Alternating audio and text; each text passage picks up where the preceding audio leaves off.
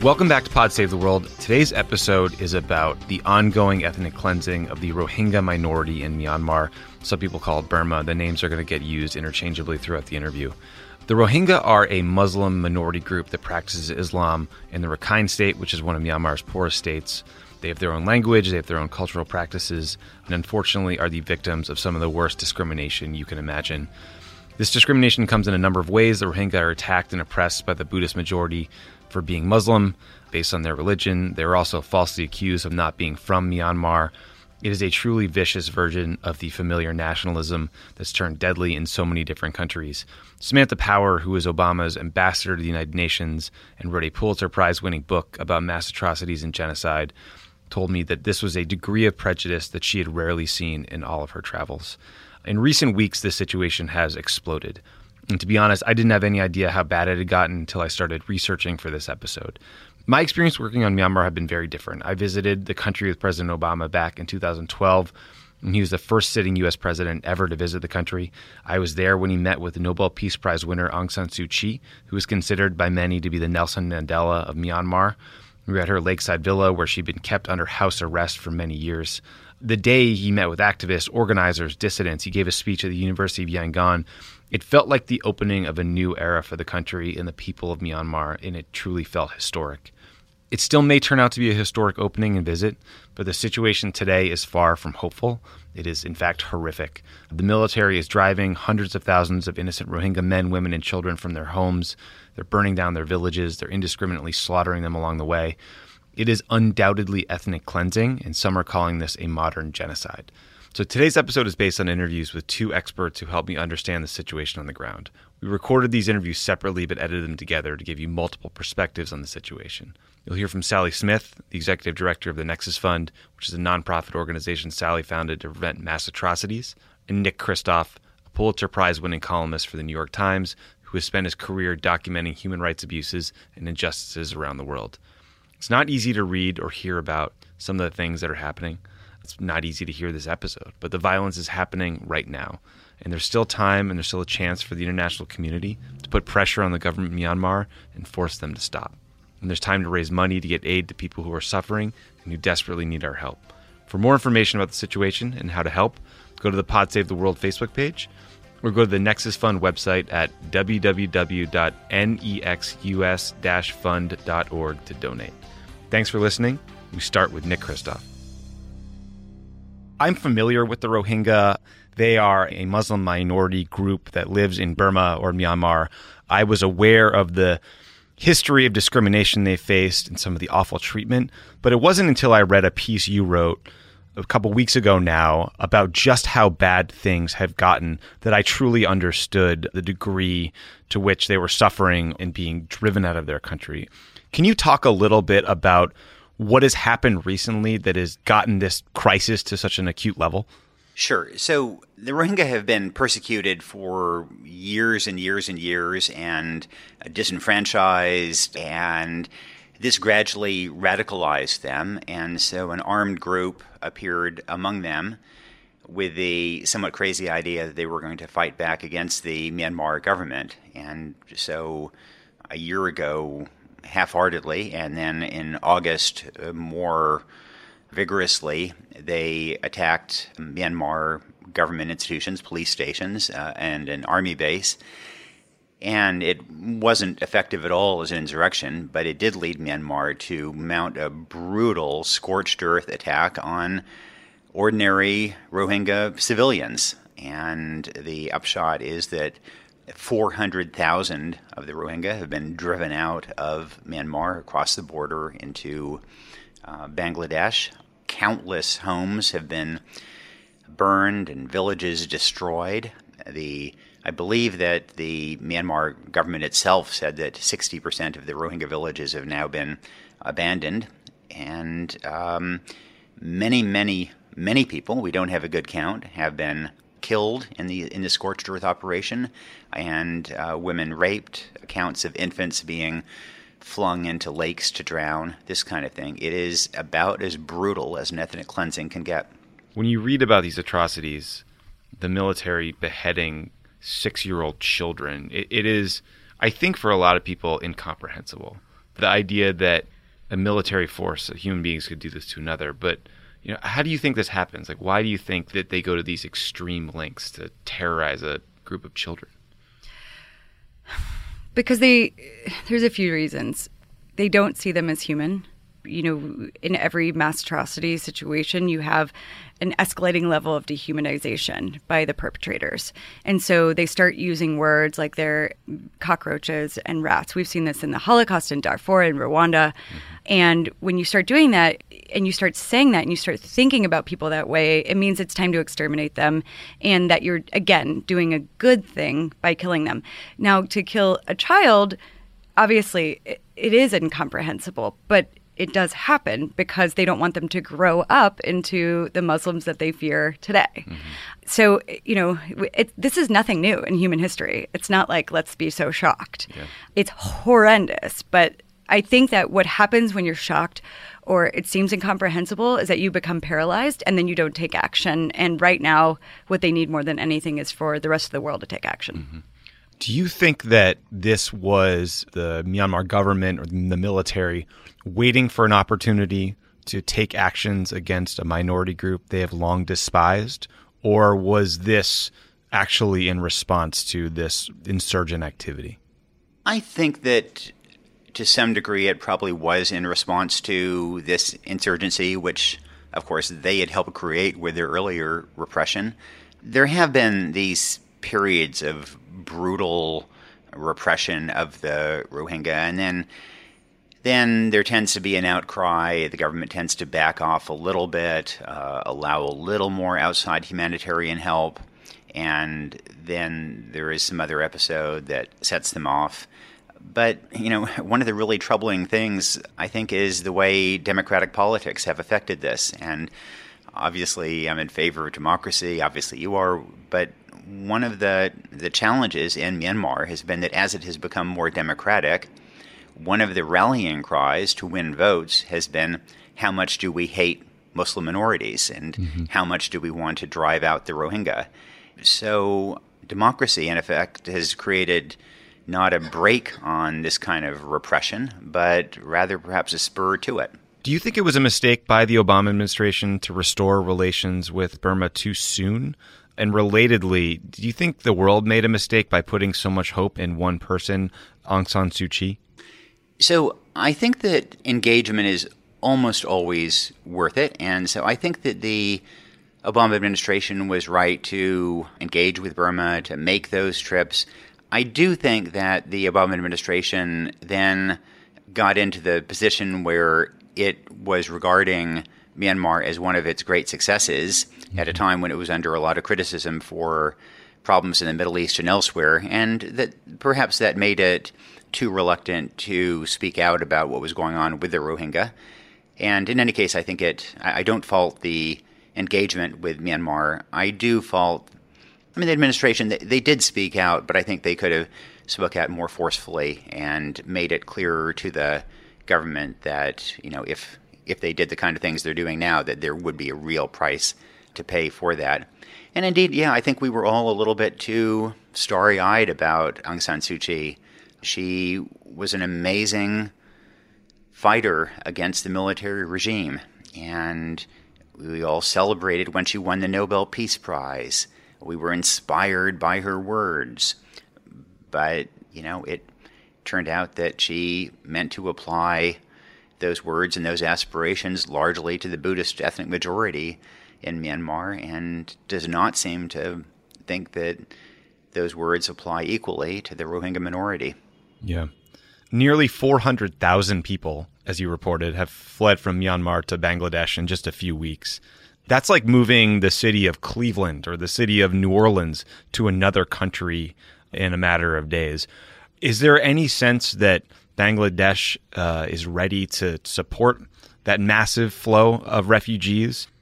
So historically, Bangladesh has done a pretty poor job of accommodating the Rohingya. And there have been huge flows of Rohingya in the past, and Bangladesh has put them up in camps, offered them few educational or job opportunities. In general, I'd say has not handled them very well.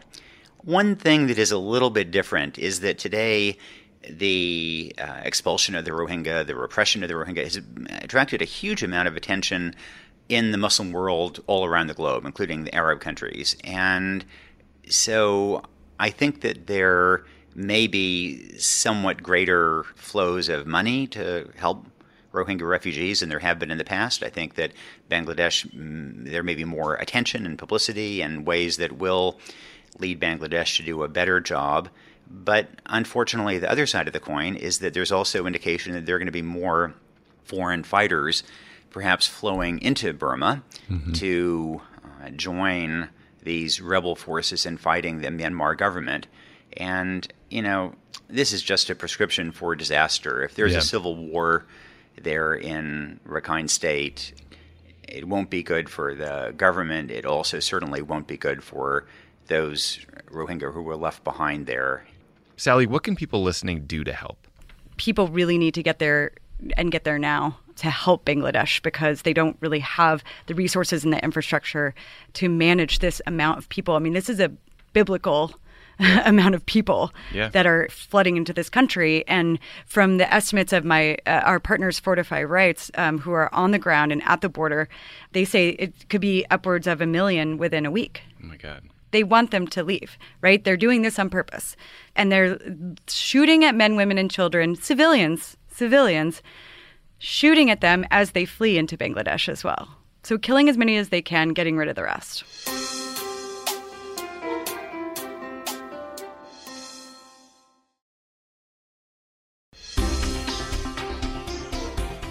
How concerned are counterterrorism experts that you talk to that the actions of the Myanmar government and military are going to set the stage for ISIS to come in and really radicalize a generation of Rohingya who are being treated in the worst possible way by their government? So, I mean, what we don't know about the Rohingya and Rakhine State could fill volumes. I mean, it's really, this isn't an area where we know a lot. It's been very difficult to get in there and travel around. I managed to make 2 trips into Rakhine State, but I couldn't get to large swaths of it, especially in the northern part. And you hear a lot about ISIS and Al-Qaeda, but I do think that in the past it's mostly been talk. And in general, I'd say that people have responded to their desperation more by paying human smugglers and trying to leave to go to Thailand or Malaysia to try to start over rather than to try to fight back. You have the sense that in the last year or so that is changing. And what will really change it is if you end up getting a pipeline of money and guns into Rakhine State. And there are some indications that that is now happening.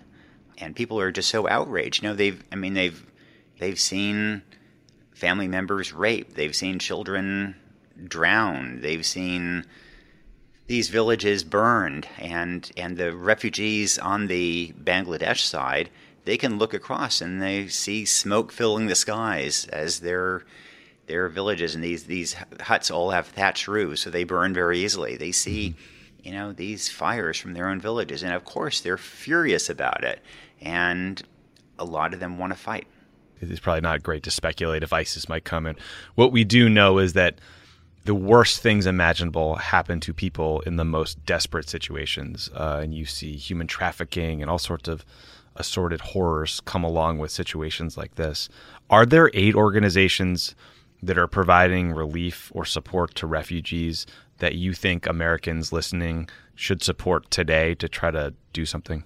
Yeah, so there are a lot of aid groups that are on the Bangladesh side of the border. International Rescue Committee, the whole lot of them are there, and because the issue is getting a lot of attention, so they're active there.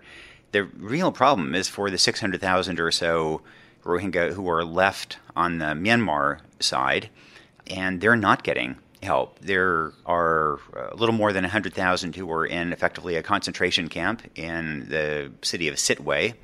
They're locked up there. They're not allowed to go to schools. They're not allowed to get easy medical care. On one of my visits, there was a woman who was in obstructed labor. She desperately needed a C-section to save her life and the life of her baby, and she could not get it. The only medical support she had was from a pharmacist. And so those folks, they get a little bit of help from those folks who were in this concentration camp. They do get some visits by some aid groups, including the International Rescue Committee, but outside of Sittwe, especially in the northern part of Rakhine State, aid groups are just not allowed to move. There is no humanitarian access whatsoever. And I think that has to be one of the first things that we have to do to pressure the Myanmar government to provide that access. And so, I'd say that in general, when people ask me today what they can do to help, I would put less emphasis on the need for provision of services and more for advocacy. Because there are groups like Fortify Rights that are focused on advocacy for the Rohingya, because what we need is to get that access by aid groups to get into rural parts of Rakhine State so that they can begin to provide services. Sally, what does your nonprofit, the Nexus Fund, do? So the Nexus Fund is dedicated to preventing mass atrocities around the world, which includes genocide, ethnic cleansing, crimes against humanity. And our model is actually based on, I came out of the Obama campaign 07-08, and I really believe in empowering locals. And I think what we've been doing in aid is going into other countries and telling them, basically putting a project on top of their lives, right, and saying, here's a bunch of money for this project that we've decided because I went to Brown and got my master's, and I read about you, right, that this is what we're going to do. And, what I figured out over the last 10 years or so is that doesn't work. Right. And I think the aid community is actually coming to that conclusion as well. So our model is really about going in, finding locals, talking to them about who is addressing the risk factors for genocide and mass atrocities in their communities, and then supporting them. So whatever that means, whether that's through, funding resources or training or connecting them with other people in the world who have already been through what they're going through so they don't have to reinvent the wheel. For anything that I care about, I have 4 words that I always keep in mind: knowledge, social, time, and money. So knowledge is you've done it. Pat yourself on the back. You're listening to this podcast. You're learning about the Rohingya. Social is share with people, like in person when you see people bring it up on your Facebook and Twitter, like please talk about it. The more it actually gets talked about, that is important. And then time and money is, I would say normally it's like volunteer time, but we're not going to fly everybody over to Burma. What we really need is your donations. And I know Save the Children could use their donations, so I'm not just here to pitch my own organization. But this is what's crazy to me, Tommy, is this is an orphan cause. There are 0 donors working on this cause out of full time. Like there are donors that give a little bit here and there. The pie isn't big enough. Yeah. There's not enough money to go around. People's resources are stretched really thin. And I'm not saying that to say that, everybody's just swimming in a pool of their money. Right. There's a desperate need, and we really need the pie to get bigger. So one of the things I'm really trying to do is bring more funders into this field and into this issue in particular, because I think there's an assumption that people are funding efforts that need to be done and helping, and they're not.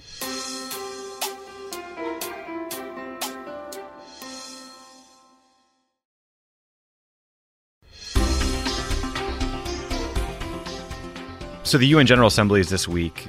Aung San Suu Kyi was supposed to come to New York, but now is not going to come. Do you have any sense that there will be efforts to take some sort of meaningful collective action to either highlight the treatment of the Rohingya or put pressure on the government to, allow access, like you said, or to stop with this horrific ethnic cleansing? So there certainly will be more attention on it, and the Muslim world is very concerned about this. It's getting a lot of attention in the Arab press, in Indonesia, and so on. I don't think that there is likely to be effective UN action, partly because in the Security Council, China is going to protect Burma. I think that China, to some degree, sees this as an opportunity to peel Burma away from U.S. orbit and into its own orbit. And there's been some competition over the last 20 years between China and the U.S. over who will be Burma's protector down the road. In the past, the U.S. had been winning that, and this may be an opportunity for China to make strides in the most cynical way. So I don't think the Security Council has a very good toolbox, given China's resistance. And the UN agencies, haven't been terribly effective, partly because they tend to work in a fairly collegial way, and they're not good, except for the High Commissioner on Human Rights, about standing up and using the bully pulpit. You sort of have a choice. You can look away and say there's nothing we can do and throw your hands up, or you can decide to raise awareness, to call members of Congress, to support aid groups doing great work, and to support journalists who are covering these stories. So thank you for what you're doing to bring the world's attention here. Yeah. Let me mention a couple of things that are, you mentioned Congress. So there is Senate resolution that is in the works, sponsored by Senator Durbin and Senator McCain, that indeed does call on Aung San Suu Kyi to try to live up to her values on the Rohingya. It's a way of applying a little bit more pressure. Similar pressure led Senator McCain to take a measure out of a bill and thus make it more difficult for weapons to flow to the Myanmar military, and which I think is a useful signal to them. And I'm glad you mentioned journalists, because this to me is just a great example of why we need people out in the field, including maybe above all photographers and video journalists, documenting this kind of thing, because once it's projected into our living rooms and onto our laptops, it's really hard to turn away. And I think it's those images that are going to galvanize us and, I hope, lead to some kind of improvement in the situation. Sally, how can people encourage the United States government to put pressure on Myanmar to stop this ethnic cleansing? International political pressure is so paramount right now. So please do pick up the phone and call your member of Congress and tell them, just say, I care about the issue of the Rohingya. What are you going to do about it? Thank you for listening to Pod Save the World and for caring about this issue. Again, if you want more information, go to the Pod Save the World Facebook page. We'll have links for all the places you can donate and all the groups who are helping. You can also go to the Nexus Fund website at www.nexus-fund.org to donate and to sign up to help out Sally's cause. So thank you again.